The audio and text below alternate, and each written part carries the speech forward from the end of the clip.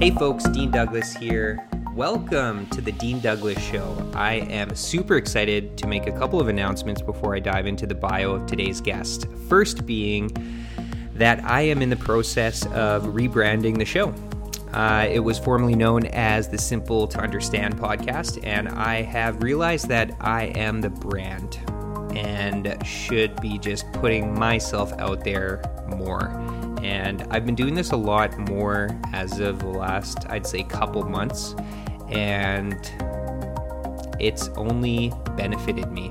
Any fears that I've had about putting myself out there, which I think that's a very common fear, has just not, none of those fears have actually come to fruition, and actually the opposite has happened, and it's been wonderful putting more of myself out there, and it's been very well received, welcomed, and it's been nice to connect with a lot of people digitally as well. I've taken a 2-year social media cleanse where I was off social media, Instagram, Facebook, Twitter, you name it. Just took a break. I was plugged in a lot with the last place that I worked at a couple years ago, and decided to go back on, but am more intentional with what I am sharing, and I think just more present and not just aimlessly absorbing content online, and am a little bit at least trying to be more mindful and present in what I'm consuming as well as what I'm sharing. So that's a little bit of a preamble, but long and short of it is I'm excited to put myself out there more, and hope you guys really like just the more content that I will be sharing down the road. And so from this episode onwards, it will be known as the Dean Douglas Show. Super excited. Thank you to everyone who provided feedback on whether or not I should do this. Your feedback was very helpful and insightful, so I really appreciate that. And the second announcement is that I am back on Instagram.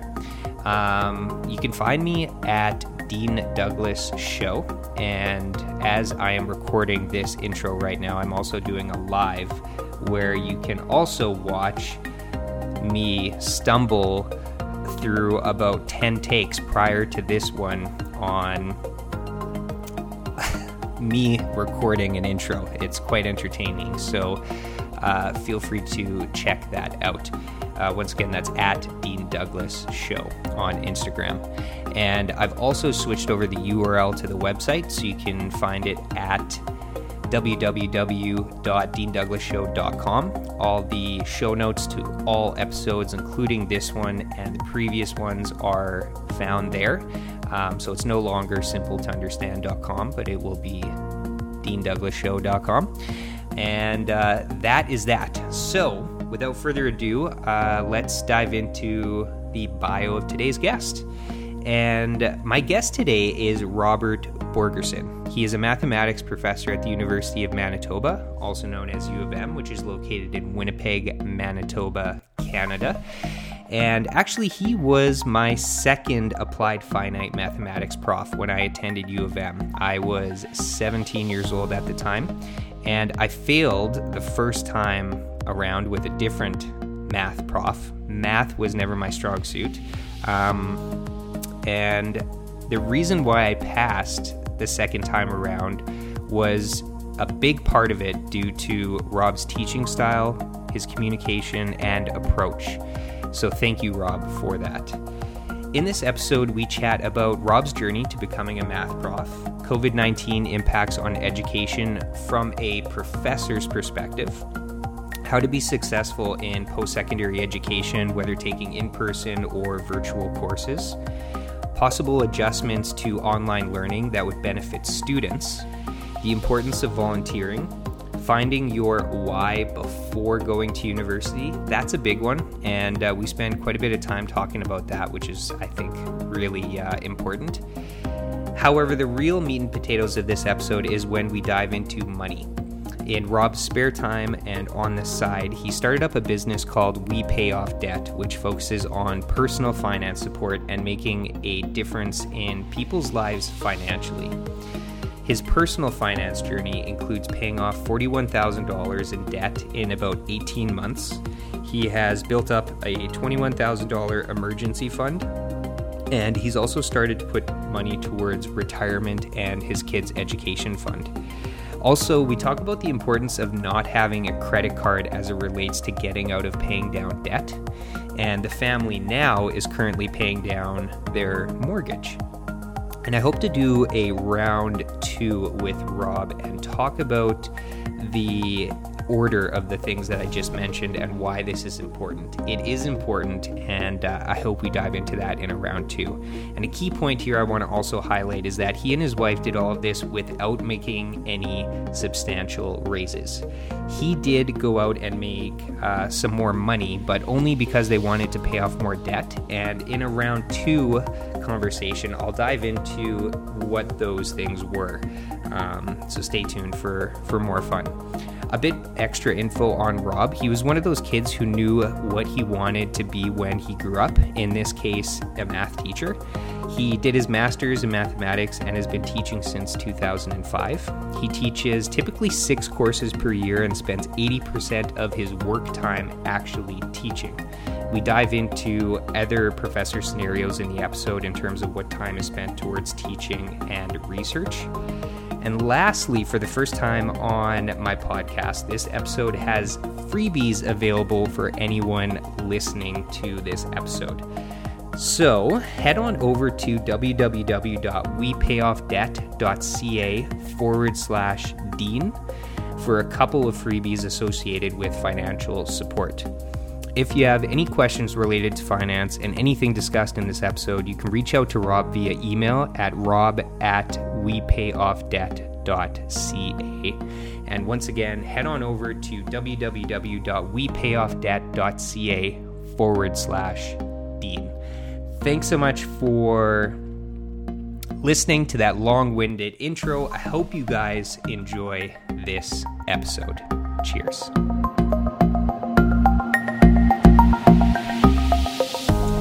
All right, we are live. Robert, thank you for coming on the podcast. Absolutely. Good to be here. So I thought we would just start by sharing and providing some context with whoever's listening or watching this with how we are connected and how we know each other. And I'll give my recollection and feel free to add in any bits that I miss because it's been a while since we've spoken. And so you were actually my math teacher in university. It was I did right out of high school. I went straight to U of M, and I was at University of Manitoba. Excuse me. And I was there for, I think I did about a year and a half of U1 courses. And because podcasts can get picked up anywhere, U1 is basically the first year of university. You have to take a lot of prerequisites before you get into any program. And one of those prerequisites, I had to take math, and I think it was applied math. I don't remember the exact title of the course. You were in applied finite, math 1010 or 101, depending on how long ago. Yeah, that's right. And I don't know if you knew this or not, but I actually took that course. It was either the year before or the semester. I think it was the year before, and I failed it. And I had to retake it. And I really enjoyed it. Was like a night and day difference. And I can credit you for how you taught the course, and not to put the other math teacher under the bus or anything, but I really enjoyed the way that you taught and communicated math. And I think that is something that can be definitely individualistic to each teacher's got their own style. Obviously you got to follow a curriculum, but I really enjoyed your style of teaching, and I learned through the way that you taught a course. So I wanted to say thank you. And that's kind of my context into how we know each other. Absolutely. Yeah. And I love teaching. I've been teaching for many, many years now. And, but here's the thing. One thing I've discovered is that if you liked me, great. 1,000 people don't. My one of my biggest worries is when I go through a drive-through at McDonald's or something, and the person there says, "Oh, hey, I was in your class." Never quite know how to take that. It could be one or the other. Like, am I gonna get something special on my burger? Like, what am I gonna get here, right?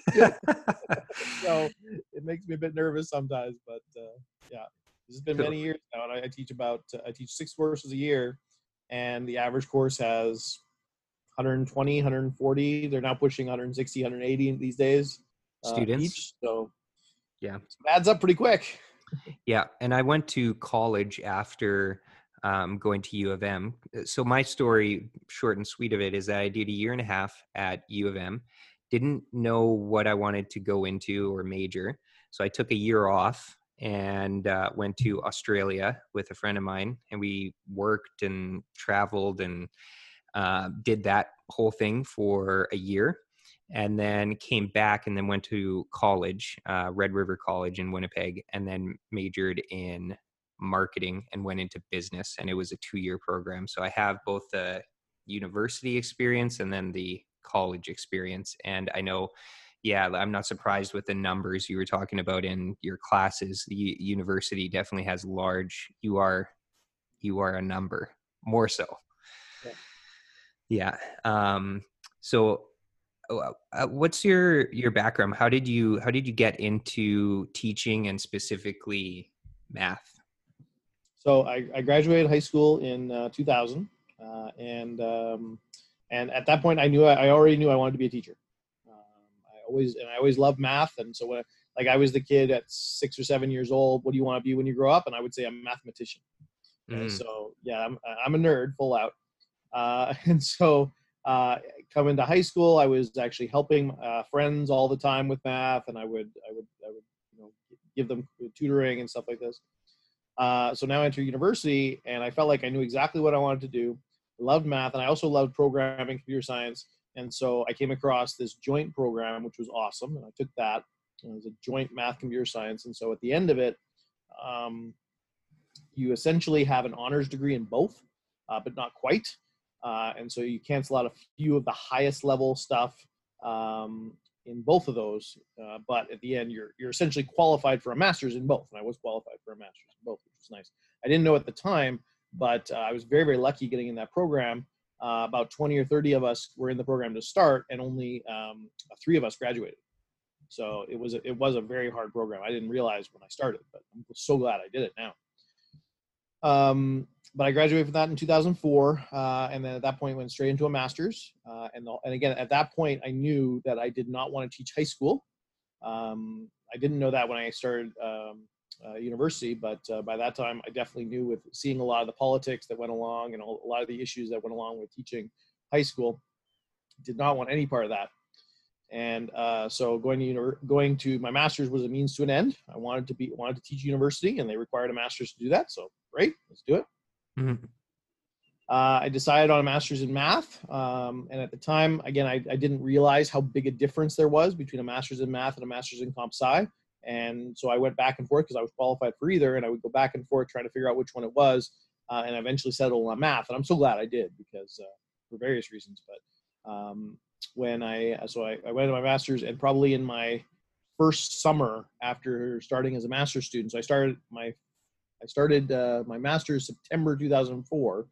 In the summer of 2005, I taught my first course, and I've been teaching essentially ever since. Took a little break when I was trying to finish up my thesis, but I finished up my thesis, graduated in spring of 2008.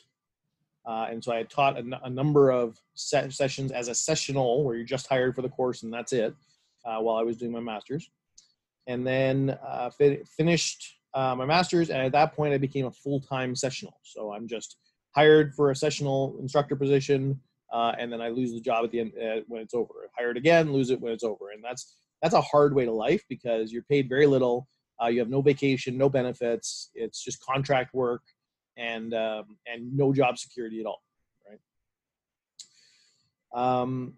I did that for only 2 years. There are people if you go to U of T, people do this for 20 years. Like it's insane. I don't know how people live that way, but they do.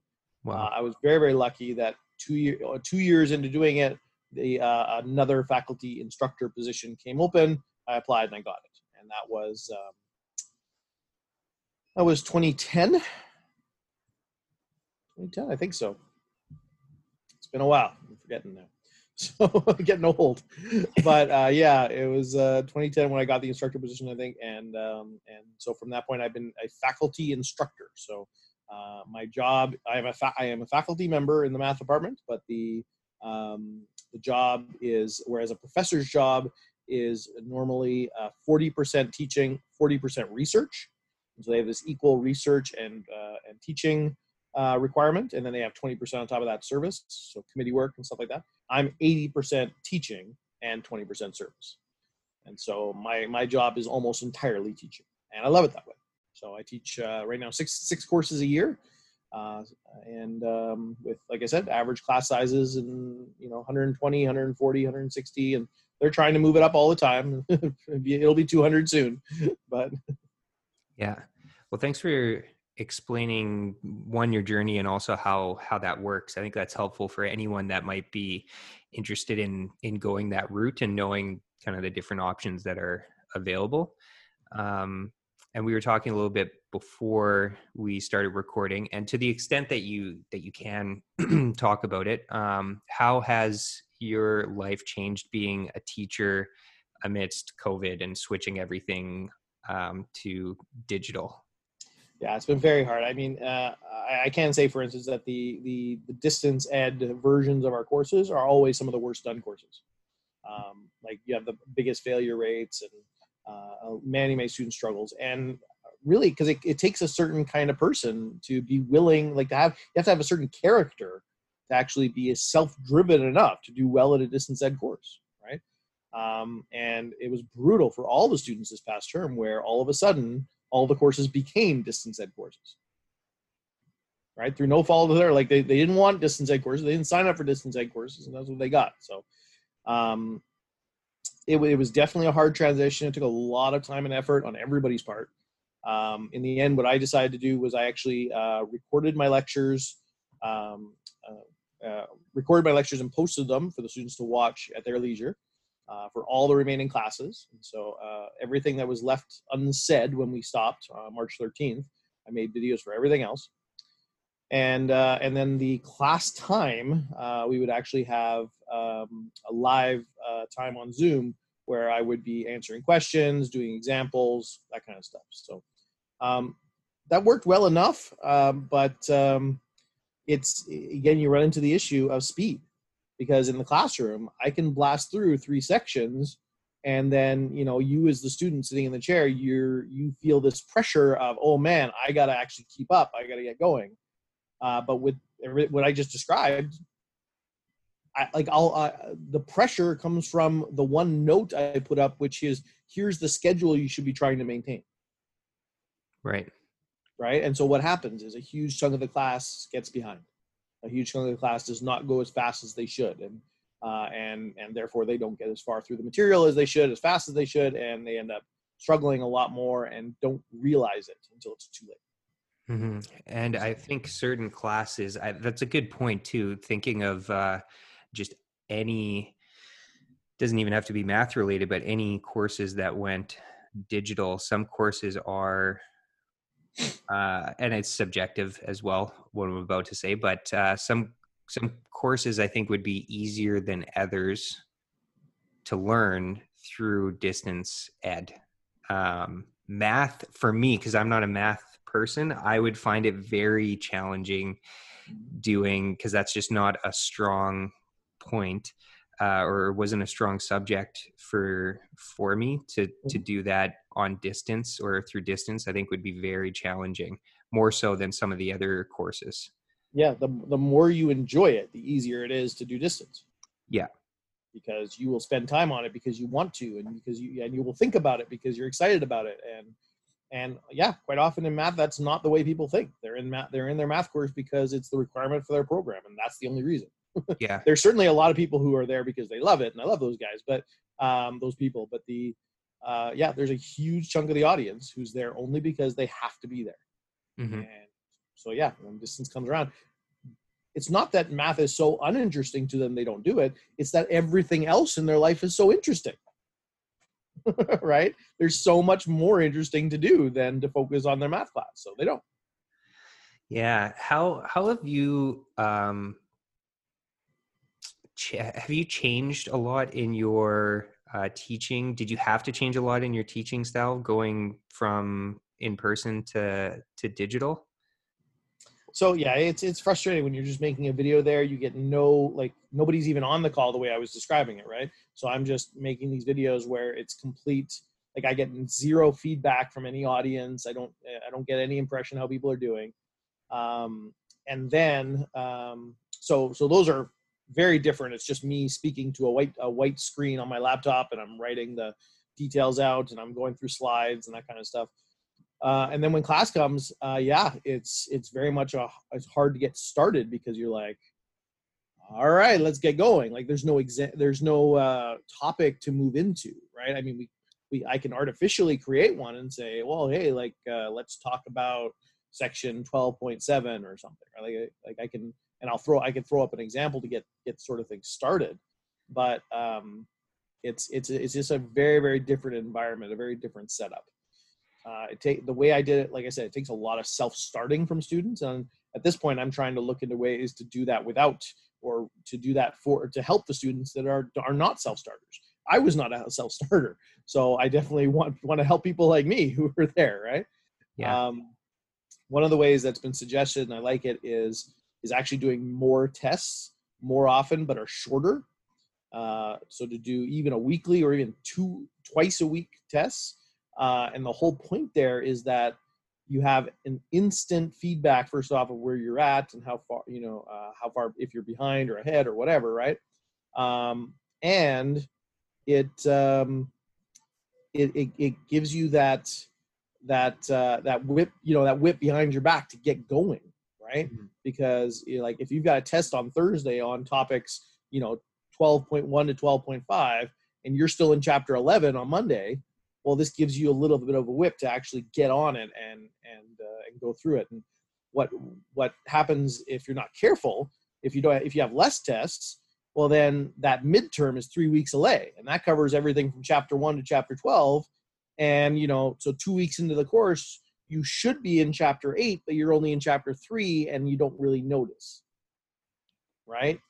And you don't think about, like, you could just go and look at the schedule and see where you should be, but most people don't think about it if it's that far out.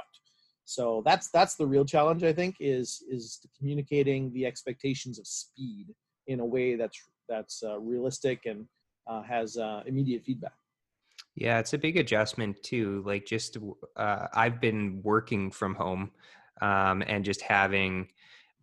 So what I've done that has helped me is that I also balance working from home with also working now that things are starting to open up, at least here in BC.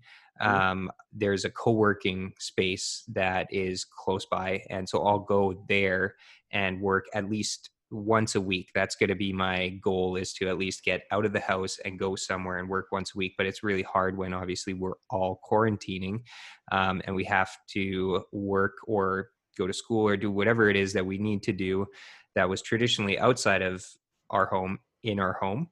And there's a lot of distractions and it's tough to still do what you need to do. And especially if you have kids and now you're filling the role of, oh, I have a full-time job, but now I'm also full-time taking care of the kids, or, whatever. So it's definitely challenging. Is there things that you would encourage students or anyone that is wanting to do an online course, like set up at home, or like just things that you can do to set up your space to just help you focus and like crack the whip, like you said, to do the work? The first thing is you've got to have a goal. Well, no, that's not the first thing, actually. The first thing would be you've got to have a why. Like, why are you there? Right? Because with math especially, math is hard enough for most people that if you don't have a solid reason why you're there, a lot of people drop out. I mean, it's normal in a calculus class to have a third of the students drop out, right? A VW, voluntary withdrawal. And that's kind of scary when you realize that the people who are in that room took 3 years of pre-calculus, right? Like just think about that. If you took 3 years of pre-driving, and then you had a driving class, and a third of the class drop out, like what were you doing for those 3 years of prepping for that course? And why are you not prepped, right? So there's definitely a lot of issues there. But to have a why, like for me, what it was is I wanted to teach university. Like I wanted to eventually be a teacher. And there were many times, especially in my master's, where I had to hold on to that because it was really hard. And I had to say, okay, I'm going to get through this because I want to eventually do that. So that's the first thing I would say is you got to have a why. Like, why are you in this course at all? Can I hit pause for 1 second? I think that is very key because I didn't have a why and I didn't know what I wanted to do. So it's kind of a double-edged sword. I didn't know what I wanted to do. So it was good to experiment and try a bunch of different courses.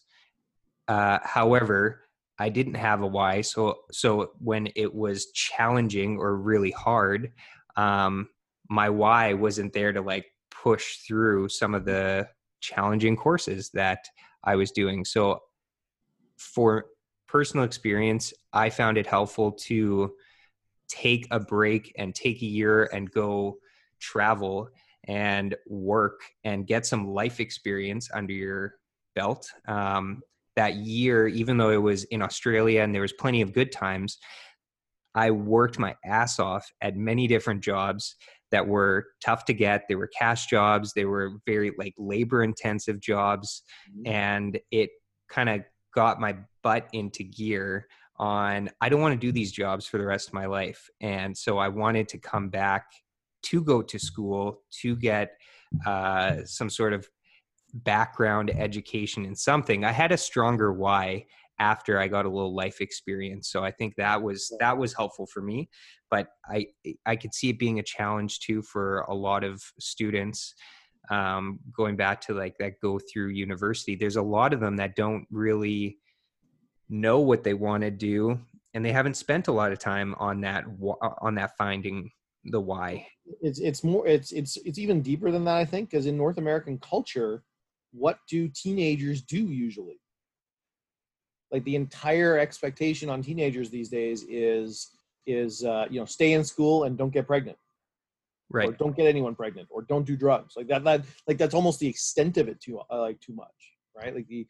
Like when you're a teenager, it's such an amazing blessing in today's world where you've got all the capabilities to do anything. By the time you're 16, as a guy or a girl, you've got all the capabilities, except for a brain sometimes, which is unfortunate. But you've got basically all the capabilities physically to do anything and everything. And what ends up happening in our culture is people go the direction of, oh, I can do anything and therefore I'll do nothing. Right? Or like, let's just live the hedonistic lifestyle of have as much fun and feel as good as I possibly can. Yeah. Right. Whereas you could just as easily say, I'm going to see, let's go dive in and let's see if I can be the youngest person ever to start a business, or the youngest person ever to be a millionaire, or the youngest person ever to help 1 million people, or the youngest person ever to build a school in Haiti, or the youngest, like nobody thinks of those as an option. Right. And unfortunately, we as parents don't do a good enough job of pushing our kids to do stuff like that. Mm-hmm. So that's something I want to do. Is I want, as my kids, my oldest is 9 now, as he's getting older, I want him to see that, like, he can be a superhero even at a young age. Mm-hmm. Right? That's something we've talked a lot about with him and his younger brother now too, is that they can actually make a difference in the world today. And so as they get older, I want them to have a why before they get to university, because what my situation is exactly that. I lived the hedonistic lifestyle in in high school. And what that looked like for me was just playing video games nonstop. Right. I would go to school and I'd be home by 4, and I would literally be on video games from 4 p.m. till 2 a.m. every day, all day. My favorite story was from this grade 12 spring break. I did an experiment where what I wanted to do was I wanted to be up playing video games 18 hours every day, and at the same time get 12 hours of sleep every night. Okay, so think about that for a sec. First off, that's how little life I had. I wasn't planning to go to the beach with friends, or no. I just wanted to play in my basement. But those don't add up. I hope the people listening notice that, right? Is that 12 hours of sleep and 18 hours, that's 30 hours. And so what happened was, like, let's say the first day of spring break, I'd be getting up at, let's say, 6 a.m. Well, I go to bed 18 hours later. So 6 and 6 would be 12. And so another 6 hours after that. So we're looking at, I can't do simple math. 6 p.m. Add another 6 to that was midnight. Yeah, so you're going to bed at midnight. But then you sleep from midnight till noon. And so you get 12 hours. And so now you get up at noon and you stay up 18 hours. And so that's noon to midnight. And then 6 a.m. you're going to bed. Right? And then you sleep till 6 p.m. And so my day rotated throughout the week like this. And it worked out perfectly. I was so excited. I got up for school at 6 a.m. Monday morning. Wow. And so I basically what it came down to was I lost an entire day in that week. Yeah. Right. And but that was my lifestyle. My parents let me do it. They let me get away with it. And it was completely all about, how can I feel the most pleasure? How can I have a lot of fun? That's all it came down to. And so, when I was just very lucky that I had a why when I got to university, because I knew I actually wanted to teach. I actually enjoyed teaching. But because of all that wasted time, I also had no work ethic at that point. So you put all this together, and the average person in my classes is coming in with very little work ethic and very little why. Or you did have work ethic, but it was towards video games. And unfortunately, Twitch wasn't around back then. No, there was no Twitch. So you couldn't make any money off playing video games. Yeah, and mining hadn't even started yet. World of Warcraft came out while I was a student, a university student. So. There we go. Yeah. But I think I wanted to hit pause on that point, because I think that's very crucial, and that is a great starting point is to spend time on your why. I mean, I'm 31, and I had to think about that for a sec. And I mean, I'm still figuring out my why and like what I want to do, and it's constantly going to change as well. So I don't think you need to have all this pressure of this is what I'm going to do for my entire life, because that is very hard to predict. But try to spend some time reflecting on things that do excite you, give you life. And if I could encourage anyone to do anything or where to start, like spend some time volunteering. I've talked about this on my podcast a number of times. That's actually a really good way to, one, get out of your head, and you're helping someone else in whatever capacity that is, in whatever setting that is. But volunteering is a great kind of easy, free thing to do that can have an enormous like tenfold benefit coming back. It could lead to potential employment. You can expand your network. There's so many reasons why volunteering is so great that I would highly encourage anyone out there, if they're in the process of finding why, or just, I don't know, throughout your life. I think it's important to give back and donate your time and experience to anything. Well, in a real practical sense, it gets you out of your bubble. Yeah. Right. Yeah. Especially you grow up in suburban, middle class Canada, America, whatever. You're in a particular bubble. You don't get to see certain things. So, like one of the books I would definitely encourage to take a look at. There's a book called Passport to the Land of Enough. You'll find it on Amazon if you look. But what it does is basically just a short Very small book, very short book. I might even have it, but it just goes through and talks about how people live across the world. Hmm. It just tries its best to pop your bubble and realize that it's not normal the way you're living. Everybody thinks the way you're living is normal, but like the majority of the world lives in an incredibly different way than you do. Totally. Way less money, especially if you're in North America, you know, they live on way less money. They live way less comfortably. They have way less benefits. They have way more potential things that can go wrong, right? And that costs us in some ways, right? We were I can say for myself, I was very soft, and I continue to be soft. You're 31. I'm 37. I'm not that much older than you, and so I'm still learning myself as well. Where realizing that I get so shocked when I hear certain things that and I shouldn't get shocked like that, because it's very normal. Like to hear, for instance, that after a typhoon or something that hits the Philippines, the first people on the ground are not the Red Cross. The first people on the ground are the human traffickers. Right? To hear something like that and to realize like the intricacy that goes along with that kind of situation, like how much infrastructure is built so that the guys who want to do nasty things to kids are on the ground first. Right. Like that's the kind of scary stuff that's like, what kind of what kind of world do we live in? Right. Yeah. But that's more normal. Like North America is this beacon of just abnormality that has never existed in the history of the world. Totally. Right? That reminds me of a quote that's I'll paraphrase it, but basically those who are shocked should be shocked more often. Sure. Yeah. Something like that, but goes to exactly your point there. Yeah, totally. Yeah. So, and the last thing in terms of finding your why in university, it doesn't I don't think you need to have a, I certainly don't think you have to have a year off and travel the world. And no, it certainly helps people, but you can. But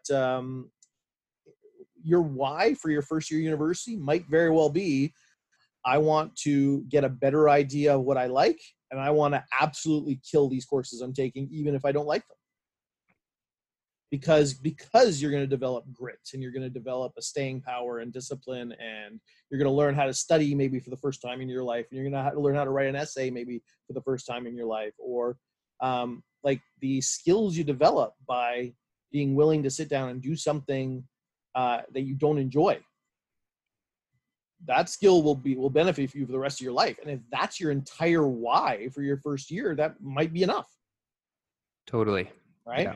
But, and then at the end of that first year, you might have a better idea of where you're going and what you decide to do. And that's basically what I recommend people do that don't have any idea what they want to do, is you come in to university, you do a little smattering of things you've enjoyed maybe in high school, or things you want to learn more about, things you want to know more about. And then after even the first term, you can course correct, right? You were quoting, like, one of my favorite quotes is this idea that it's hard to turn a stopped ship.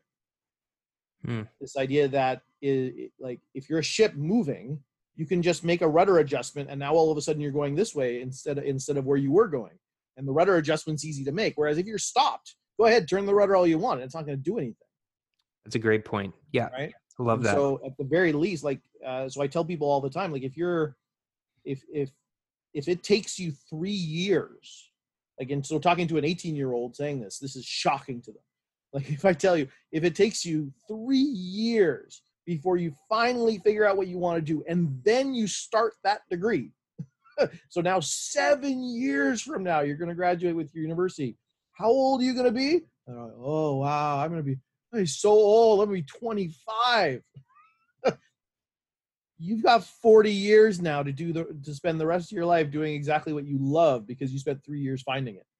Totally. And that's such a good point. Like, I remember being that age and thinking exactly that way. I was really interested in architecture. I Mhm. loved architecture, still do.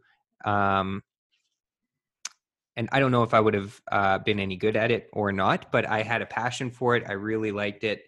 Um, I would flip through like home design books at like Chapters or McNally Robinson, the bookstores in Winnipeg, like when I was a kid, and I would just like look at the design layouts. And I'm also interested in real estate and public transportation and just like architecture, urban planning, Mhm. design, that whole thing.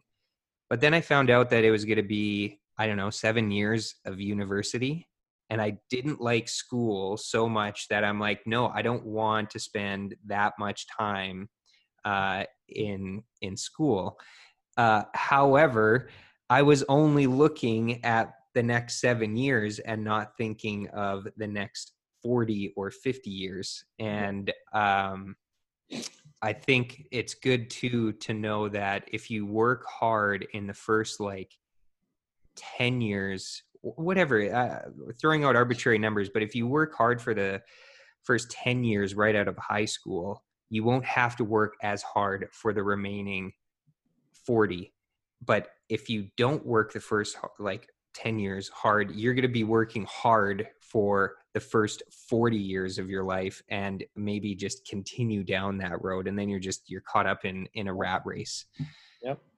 When's it easier to switch? When you're 21 and you've got very little responsibilities, and you're surviving on very little money, or when you're 41 and you've got a wife and two kids and a mortgage. Totally. Like it's a lot easier to pivot when you're 21. So yeah, absolutely. And be willing to pivot and be willing to um, like just be willing to have patience. Like you don't need to know right away, and just um, yeah, be willing, like, and know that even if, like, for someone like you, if architecture was this thing you enjoyed, oh well, you didn't do an architecture degree, so obviously your life is ruined now and you'll never be able to use architecture ever again. No, like it's going to be completely repurposed differently in your life. Maybe you're going to be building websites for architecture firms now, Right. right? Like you just niche down into the things that you enjoy and the things that you care about and the things you're excited about, and you put all that together. And if you become the uh, the architecture social media website builder for British Columbia, well, you like, there's somebody that's going to pay you a lot of money to do that because you're very much exactly what they need. Totally. Absolutely. And the one thing that I do like about marketing and why I chose business is that it's not tedious in the sense I'm not doing the same thing all the time. But any place that I've worked at in the marketing department, I've usually had to learn about all other aspects of a business Mm-hmm. and I've worked closely with CEOs, owners of businesses, and I've got to learn all aspects of the business because then that helps with marketing the business. If I don't know, if I worked in the auto industry, if I don't know what's going on in the service department, then how am I supposed to market for them and the whole dealership? So and similarly, my mom was a legal secretary at a law firm in Winnipeg. And I remember spending some time talking to one of the lawyers that she worked with for a number of years.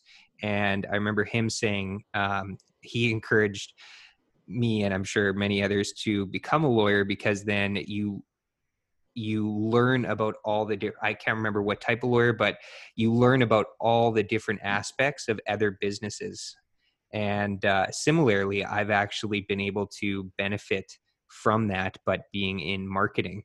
And and I can, if I want to, say, be a website designer for an architect firm, I would learn a ton about the architect firm from a distance, but very close as well. I'm kind of removed, but I'm also in it as well and learning all different aspects of the business. And I have a couple of clients right now that I'm working with, and I'm learning so much about their business and how it runs. And um, I just get to be a fly in the wall and really observe and soak it all in. But then I'm also participating in a really neat way. So, um, yeah, that's a great point that you brought up. Yeah, I want to segue away from math slightly and ask you about the business that you started up. And I was wondering if you could just share the name and just how you got started and what you've been able to do with your business. Absolutely. So on the side, I started up this program about a year and a half ago. Started up a website, wepayoffdebt.ca. That's debt, DEBT. And the whole idea is it's about a personal finance blog and personal finance help, trying to help people, get a difference in their lives. Because what happened with us was when my eldest son was born in 2010. My wife went on mat leave for a year, as we do in Canada, right? And but her pay dropped in about half. It went down to about 55% of her normal income. And she's a nurse, so they actually had a benefit where it was 100% for the first few months, but then it dropped down after that. And when that happened, before that, we had been making enough money and living frugally enough, because we recently graduated as students, that we were actually doing quite well financially, and we were paying down some debt. We paid off our first car, for instance, right? So it felt like things were really good. And so what we did is we made the stupid decision, completely stupid in hindsight, was say, well, you know what, we'll just do it. We'll just rack up debt. We'll just live the same way we're living right now. And because you're only making half your income, so we'll rack up some debt, and that's fine. When you go back to work, we'll just pay it off. Well, what ended up happening, of course, is we weren't very good planning. And so my wife went back to work, and then we put our son in daycare, and we didn't factor in the daycare costs. And so now all of a sudden, all of our money that was going to debt repayment before was completely taken up. And in fact, we spent the next 6 years really, really focusing on paying that, trying to pay off a line of credit, which was $12,000 at that point. And by the time we it was 6 years later, 5.5 years later, something in that range, we had worked so hard at paying that $12,000 off. It was now up at $17,000. So we were negative. We made negative progress over those years. So at that point now, I'm a guy who loves podcasts. Thus I've listened to yours and I enjoy it. I've listened to a lot of them over the years, and I came across a podcast called The Dave Ramsey Show. And what this guy Dave Ramsey is, he's a personal finance guru in the States. Who he's on the radio. He's a call-in show. He's on 3 hours a day, 5 days a week. He's been doing it for years and years and years. Got millions of listeners all over the country, and I'd never heard of him. In Canada, he's not very big in Canada at all for various reasons. But one of the things that he has on his show is every hour, once an hour, he has somebody come on, most of the time in person, but sometimes over the phone too, where they will do what's called a debt-free screen. And what that is where they will actually, Dave Ramsey will interview them, and because they've paid off all their debt, they paid off all their consumer debt, or maybe even their mortgage, and he'll interview them and talk to them like, how much money did you pay off? How much money were you making? Where did you live? What did you do? Right down to what was your biggest budget fight, right? These kind of questions. And you hear these, and at the time, about 1 in 10 of them were somebody that paid off their mortgage. And when we bought our mortgage, we got a 0 down 40-year mortgage. Like, my thinking was like, yeah, let's pay the minimum possible. I'll just, when we move, we'll roll the mortgage into the next mortgage, right? I'll always have a mortgage. I'll die with a mortgage and it'll just get paid off. But I started hearing people who were paying off their mortgage.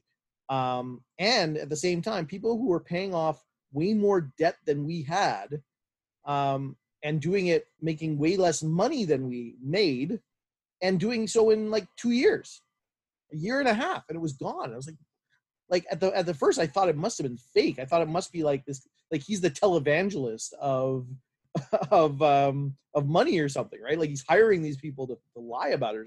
But after a while, you realize that there's so much of it, you can't do that. And the bottom line is, no, people are actually doing this. And so it got me excited enough, because when I started thinking about the idea of having no mortgage payment and how much money that would really free up to do, amazing good in this world, right? And so it got me excited for that. And I said, okay, let's do it. And so that was in January, February 2016. we got started on this plan. And then over the next 25 months, we paid off all of our consumer debt, which was $41,000.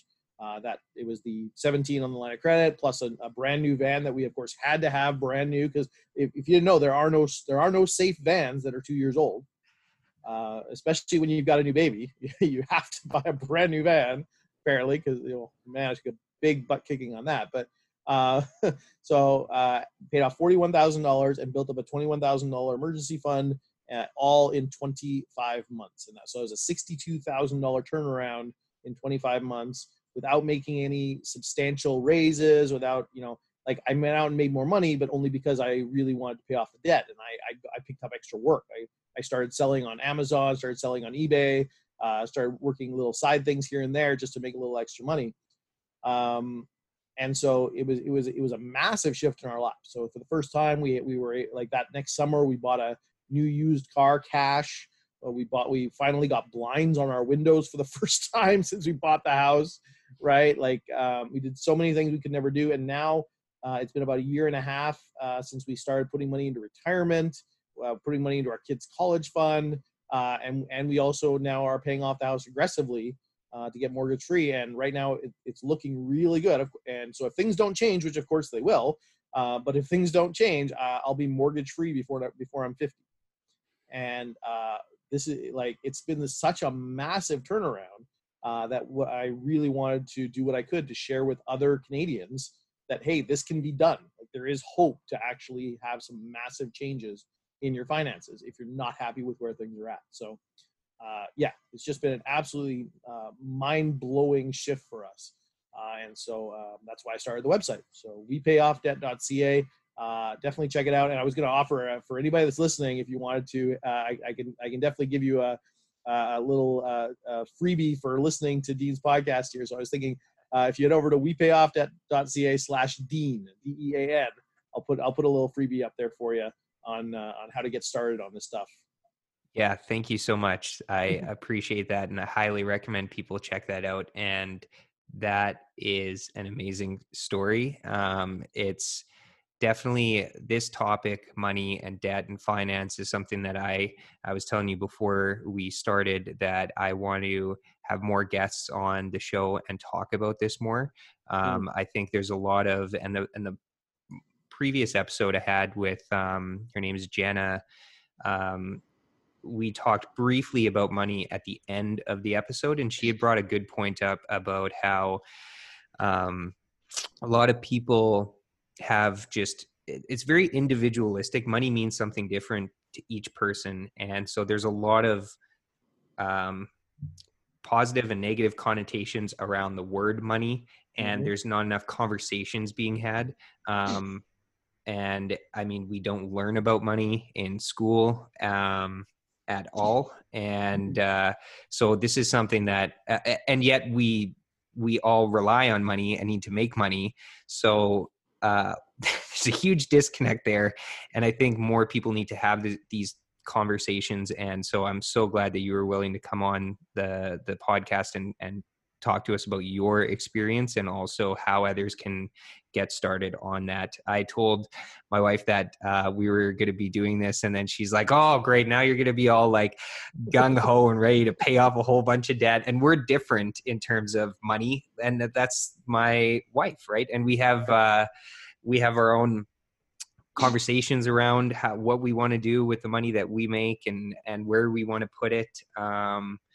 And so I think this is just, it's a good, relevant topic that I think a lot of people can benefit on. So thank you for just coming on and talking about it. One of the interesting things is that my story is very different, but also very similar to Dave Ramsey himself's story.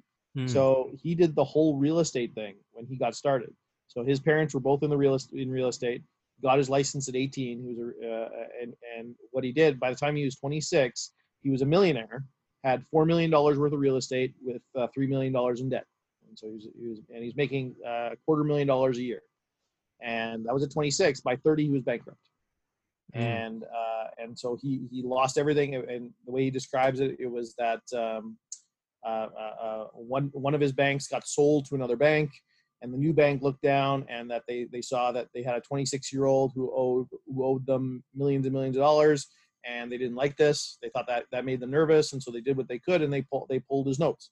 And this began the unraveling of his whole, all his empire is all his real estate, and yeah, ended up going bankrupt.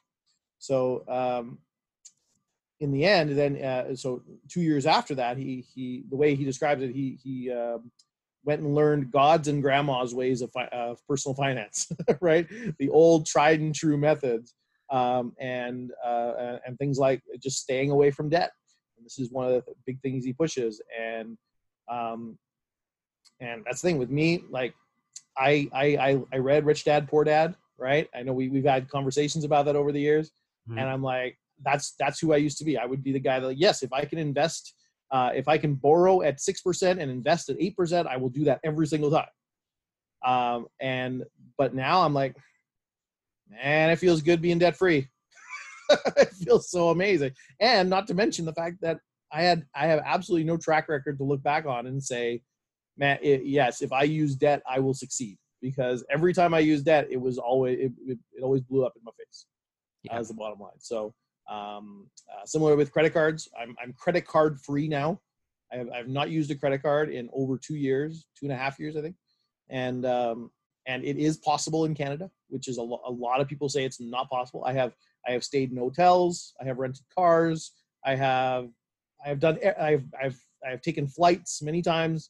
Like, I've done all the things that you say you can't do without a credit card, and it's totally doable. So yeah, that was the bottom line with me. Debt was not a blessing in my life.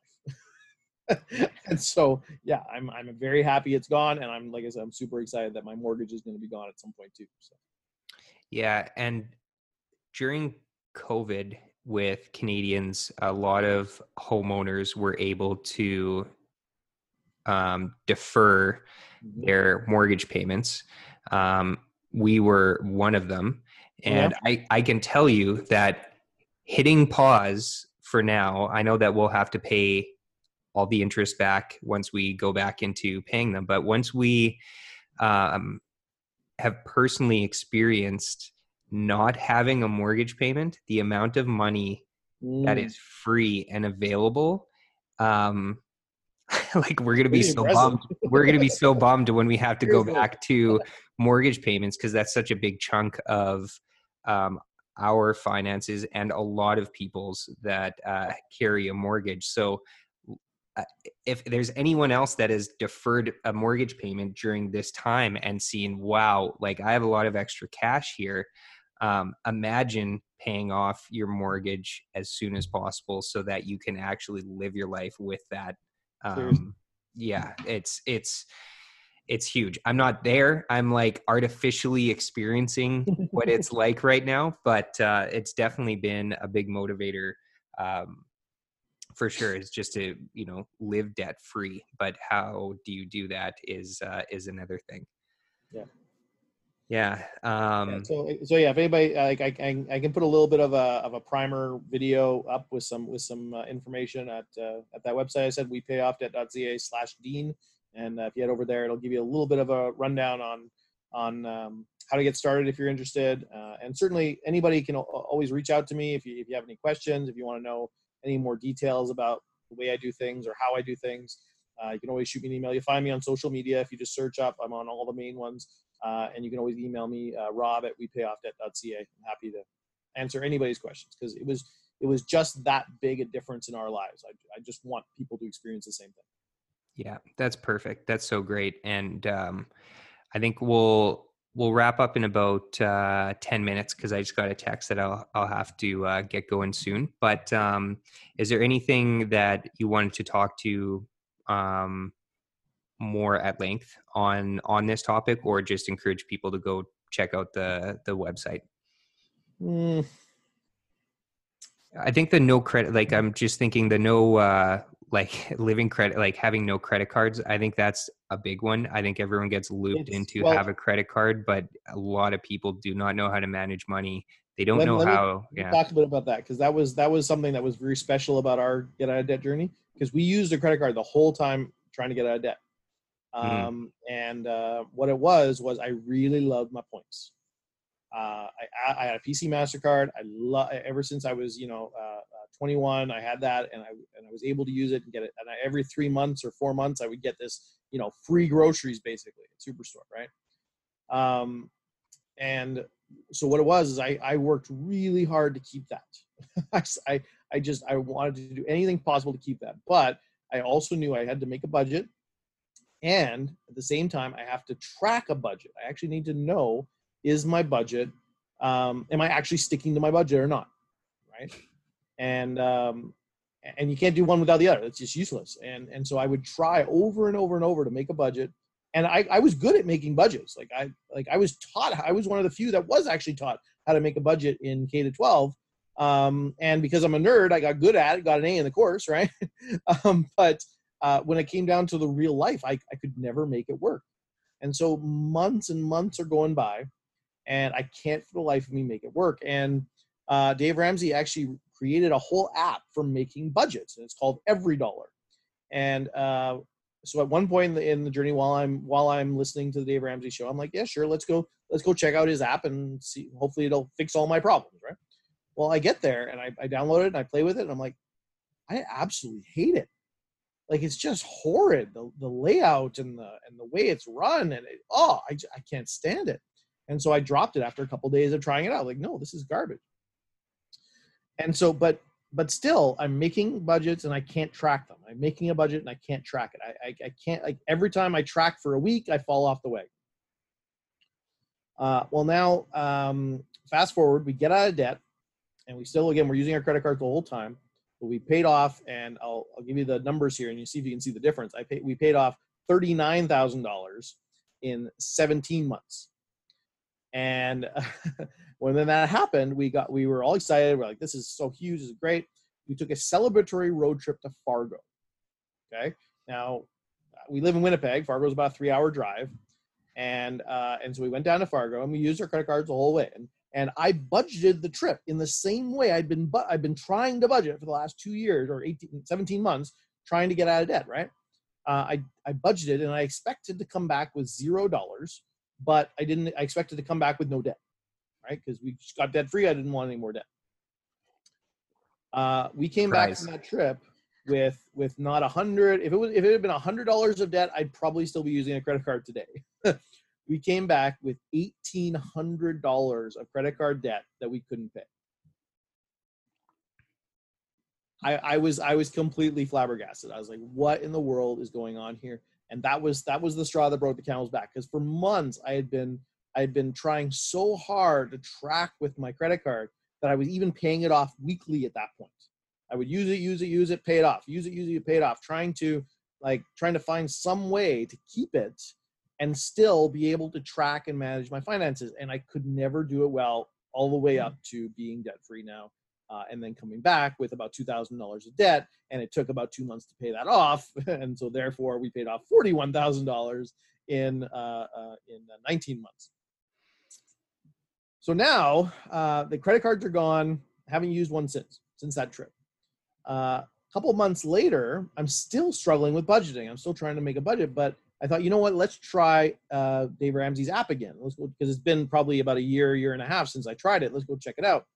And I downloaded it and played with it, and at that point, absolutely fell in love with it. It like, for some reason, the slight added complication of having the credit card, having this stuff go through the credit card bill, this stuff go through the main account, and paying off the credit card with the main account, the slight extra complication of that made tracking impossible for me. And now that it was just the debit card, I have tracked pretty much every transaction that we've made since then. We've gotten better at budgeting over the last now 2 years, but at this point, like, I don't mind calling myself a master at budgeting, and because we literally track more than 99% of every penny that comes in or leaves our hands. We choose intentionally where it's going to go every single month. Before the month begins, it's written down. It has a job. It has a plan of where it's going to go, and we track it and we make sure it goes there, and it does go there every single month. So this is the thing, is that it was, for me, that credit card was more than just the debt that went along with it. And by the way, I never had credit card debt. We always used the credit card for everything. And then I paid it off with our line of credit at the very least. Sometimes I paid off with our main card, but normally I would pay it off with the line of credit when it was due. And then we would just throw whatever extra money we had from our main account on the line of credit. Yeah. Right. And so I never paid a penny of the 19% interest. I paid on the line of credit was 16% or sorry, not, was 6%, 5.5 or something like this, or around there, that kind of range. So it was very low interest. But that was the thing that went up. It was started at 12 and it made its way up to 17 over 5 years, right? 6 years. So anyway, the credit card was not like I had credit card debt, but it was on my line of credit. So I never had credit card debt. But the thing about it was the extra complication, the slight complication, and it's very slight, but that slight complication was enough to make the process not dead easy. And when it was not dead easy, I didn't stick to it. Yeah. Now it's dead easy. And now at 9:30, 10 o'clock at night, I can be tired, lying in bed, and I can update my budget with a brain power level 2, right? Like a 2 out of 10. And it's completely tracked and it's completely accurate and it's always on the ball. Yeah, that's so good. And I think another thing too that I should have probably prefaced in the beginning of the conversation, I think I will in all conversations when it talks about money, is that you can throw any assumptions out the window when it comes to talking about money, because some people don't know. Like I just thought of, I know what you're talking about when you're saying just paying off your Visa balance with your line of credit, because I have a line of credit and I have a Visa. And the reason why you do that, for those who don't have a line of credit or know how it works compared to a Visa, is that you want to pay off. The Visa typically has the highest interest rate. Mm-hmm. A line of credit has a lower interest rate. And after whatever, usually Visas have or credit cards have a grace period of anywhere from typically around 20 days. And then at the 20-day mark, whatever your balance on your Visa is, you have to slap that high percentage, usually 20% on whatever is remaining. 40 sometimes. Right. And then you get that just gets added to the balance of the credit card.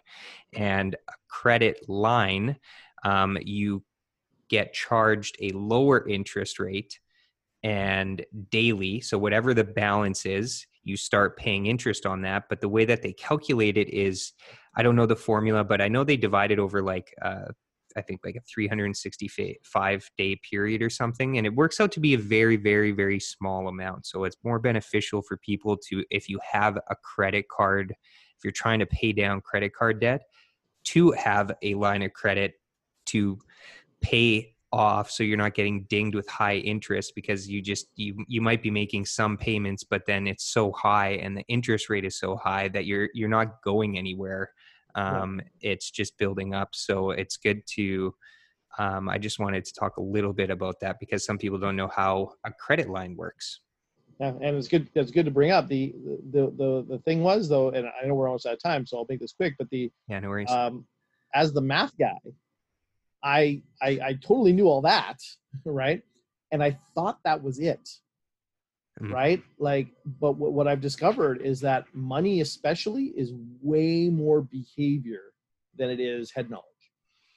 Way more behavior. I mean, even things like, look it up, when you use a credit card, you pay 12 to 18% more. Not because of money, but because you actually buy more. Oh, right. Okay? Like we are such irrational animals. My favorite study was the study where they showed that, or McDonald's, when they put salad on the menu, people are way more likely to buy burgers. No way. Look it up. It's a crazy stat where if you take half the McDonald's in the country and put salads on them, and the other half of the country no salads on the menus, the one with salads on the menus will sell more burgers, sell more fries, upsize the fries more often. And the justification basically comes down to this idea of people come in, they look at the menu, they see the salad, they consider the salad, and they say, I could have a salad today. No, I don't think I want a salad today. Hey, I'm actually a really good individual with my eating. I really can think about the things yes, I will upsize those fries. Thank you so much. Like, That's basically the way that people think. It's this whole field of behavioral economics. Such cool stuff there, where with a credit card, like when you go to a credit card, like when you go to a vending machine, and it takes $1 bill, and you have to find $1 first, or $5 bill, or whatever you've got, and you have to get it in there, and it spits it back out, and you put it in again, and it spits it back out, and you finally get your drink. You're just happy, and you walk away. When it takes a tap from a card, you get a drink, you get chips, you get right. You're completely happy to spend lots of money because it's easy. When you have an Amazon Prime membership, how easy is it? Oh wow, Cheerios are on sale on Amazon. Click, bought. Right? So this is the thing. The data will show that you spend up to 100% more when you use a credit card. In fact, it's absolutely crazy. So much of this is not math. So much of it is total behavior. And so getting control of the behavior is the biggest issue. And that's what we finally got control over.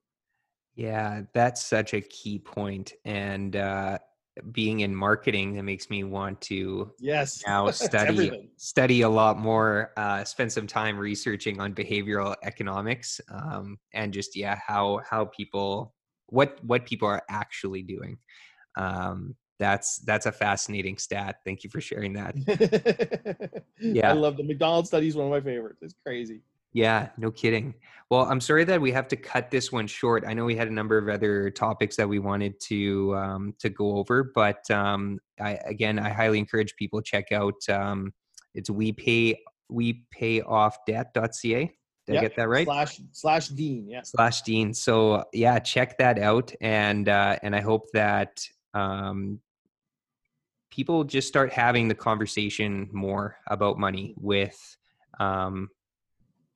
whoever in your life. It's so nice to have friends that you can talk about money with, and the more conversations that we can have around it, the more textured and layered it can get, and I think just making things simple to understand around finance and money, I think, is definitely something that I want to spend more time doing. So we'll have to do a round 2 and dive into some of these topics, because it's very valuable. I think a lot of people will take even the short stuff that we did talk about, hopefully find it valuable. So thank you so much for your time. Absolutely. And yeah, you're absolutely right. People, what I found is Canadians are even more willing to talk about sex, about marriage, about parenting difficulties. Like, they'll talk about anything before they'll talk about money. Yeah, totally. Absolutely. Well, thanks so much for talking about money with me, and we'll do a round 2 soon. Absolutely. Thanks, Dean. Thank you. Hey folks, Dean here. Thanks so much for joining this episode. And again, welcome to the Dean Douglas Show. I hope you guys enjoyed this episode. Money is definitely a topic that I'm wanting to talk about more on the podcast. So if you know anyone that's interested and would be open to talking about money, please put them in contact with me. I'd love to have them on the podcast. This is something that I feel like affects everyone, and very few people actually have healthy conversations around money.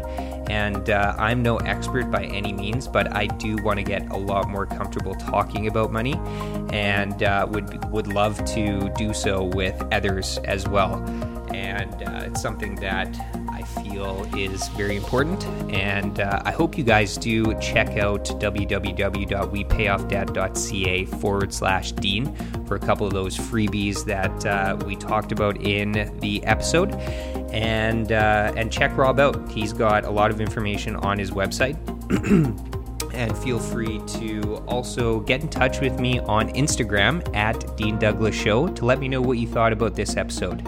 And if you want more episodes where we talk about money, and would also like to hear a round 2 on Rob and I talk about all things money and other things as well on the podcast. That's it from me. Thanks so much for tuning in, and I hope you guys have a fantastic day. Until next time, take care.